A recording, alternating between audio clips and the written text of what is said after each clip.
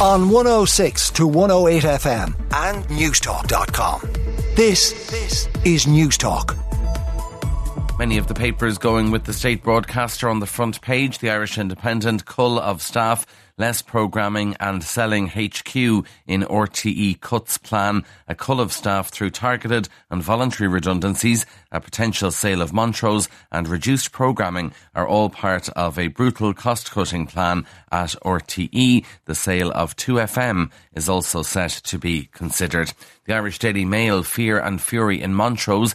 It reports that RTE staff are reeling at the news that Kevin Backhurst is thinking about selling the D4 base of RTE, obviously to try and raise a few bob. Also, workers who are angry confronted the bosses at a crisis meeting as worst fears come to pass. So staff at RTE have been left reeling, according to the Mail, and say their worst fears have come to pass as the DG signalled a raft of cost-cutting measures. And obviously some of those measures include potentially selling the Montrose base, which you imagine will go down like a lead balloon for some workers. Other workers don't live close to Donnybrook and might say if they were to move somewhere closer to where they live, they might be happy enough with that. The Irish Daily Mirror, licence to swill. RTE boss Kevin Backhurst yesterday insisted it was not about to go bust. And then we had a TD saying he'd prefer to spend his licence fee at the pub. Quite extraordinary to have a government TD, Brendan Griffin, telling people that his licence is up for renewal, his TV licence, and he'd rather go down to his local pub and buy a round, and you'd get better, more common sense spoken there. But just quite extraordinary to have a government TD say that when we are bombarded with the messaging that you have to have a TV licence by law, and then we're told that he wants to spend it in the pub instead of buying a TV licence. The Irish Daily Star has an exclusive €120,000 no fund me. So you may remember Stephen Termini there, who was the tourist who was attacked in Dublin, and there was a huge outpouring of support from Irish people, and they raised about 130 grand for him for his recovery. Well, now Stephen Termini is accusing one of his sons of stealing the money, and he says that he plans to make a fraud complaint to GoFundMe, but his son says that based on technicality, that money was never his. This is getting very, very messy. There's a big interview in the Star about it. Apparently, Stephen Termini wants to complain to GoFundMe. He wants all the Irish people who donated money to get their money back, and then he's going to set up his own GoFundMe, which people can donate to. So it's called US Victims Fury in the Irish Daily Star, and that story certainly has taken a big turn. The Irish Sun, find my little girl. The mother of a teenage girl who vanished on a family trip to Disneyland Paris has urged Gardaí to find her. Amber Victoria Pam, age 17, disappeared on the last day of her trip to Disneyland, and there's been no sightings 1 month on. Her mother has told the Irish Sun, I'm really fearing the worst now.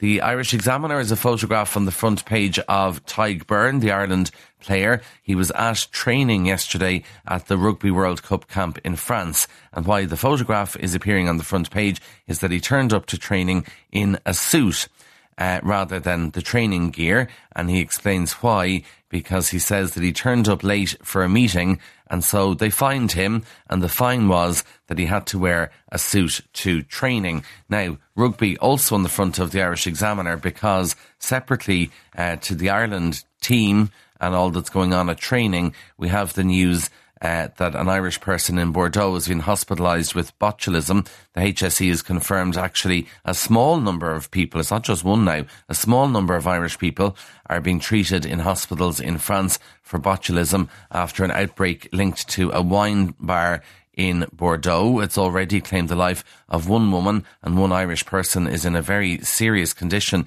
in intensive care as well. As a result of this kind of, botulism to me now is something kind of from the dark ages, but it was present in France, and the HSE has issued a warning to Irish people to be careful over there. The Irish Times on the front page talks about a radical curb on private car use in Dublin. There'll be more about this on News Talk Breakfast, but essentially they're planning to reallocate road space.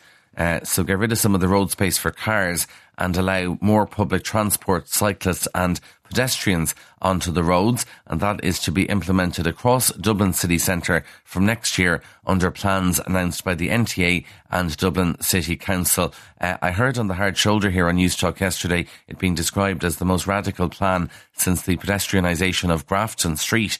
Most radical plan targeting private car use in Dublin. It's open for public consultation. You can give your views on it. And as I say, we'll have more here on News Talk Breakfast. Staying with commuting, the Irish Times tells us that electric vehicles are going to get cheaper. So obviously the reason a lot of people don't have electric at the moment is that they're so expensive. But car makers, according to the Irish Times, are going to sell electric cars made in Europe for €25,000 within the next 2 years, and they'll even make a profit on those cars as well. It's been described as a game changer for the EU's motor industry. This is analysis by an NGO, and they find that they are going to be able to make small EVs for €25,000, and apparently 35% of people surveyed would be up for that. So price is a big barrier there. I just got an electric car recently. I have to say, absolutely love it, and I don't think I'd go back to petrol and diesel, especially when you're driving up the N7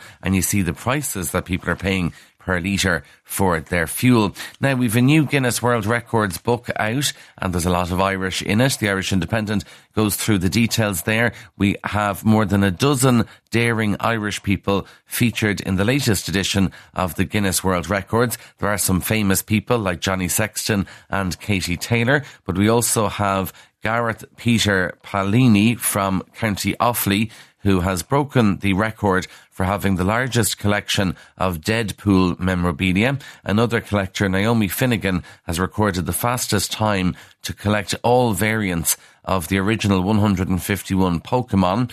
Dubliner Alfie Conroy got his name in the Guinness Book of Records for completing the fastest hat-trick with a goalie on FIFA 22. He got that in 1 minute and 1 second. And the largest skinny dip in the world was achieved by 2,500 women in Wicklow in 2018. So you can read all about that in the Irish Independent.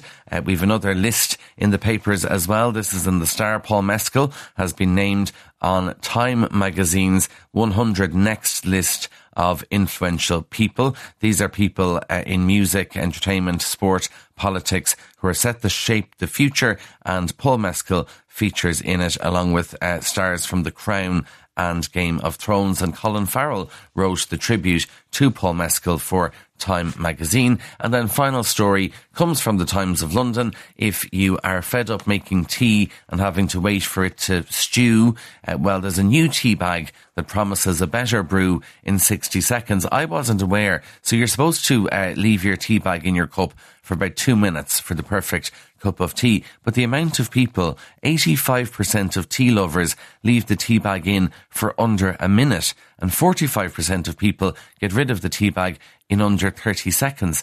Like, you have to leave it in for 2 minutes. Anyway, PG Tips has a new tea bag that infuses in just 60 seconds, and they've spent £50 million creating the new tea bag. It took 2 years to develop. The bag doesn't fold over itself, which can limit the taste of the tea if removed from the cup too soon. So it features a square bag with room for the leaves to infuse, and apparently it is the solution we've all been waiting for. That's in the Times of London.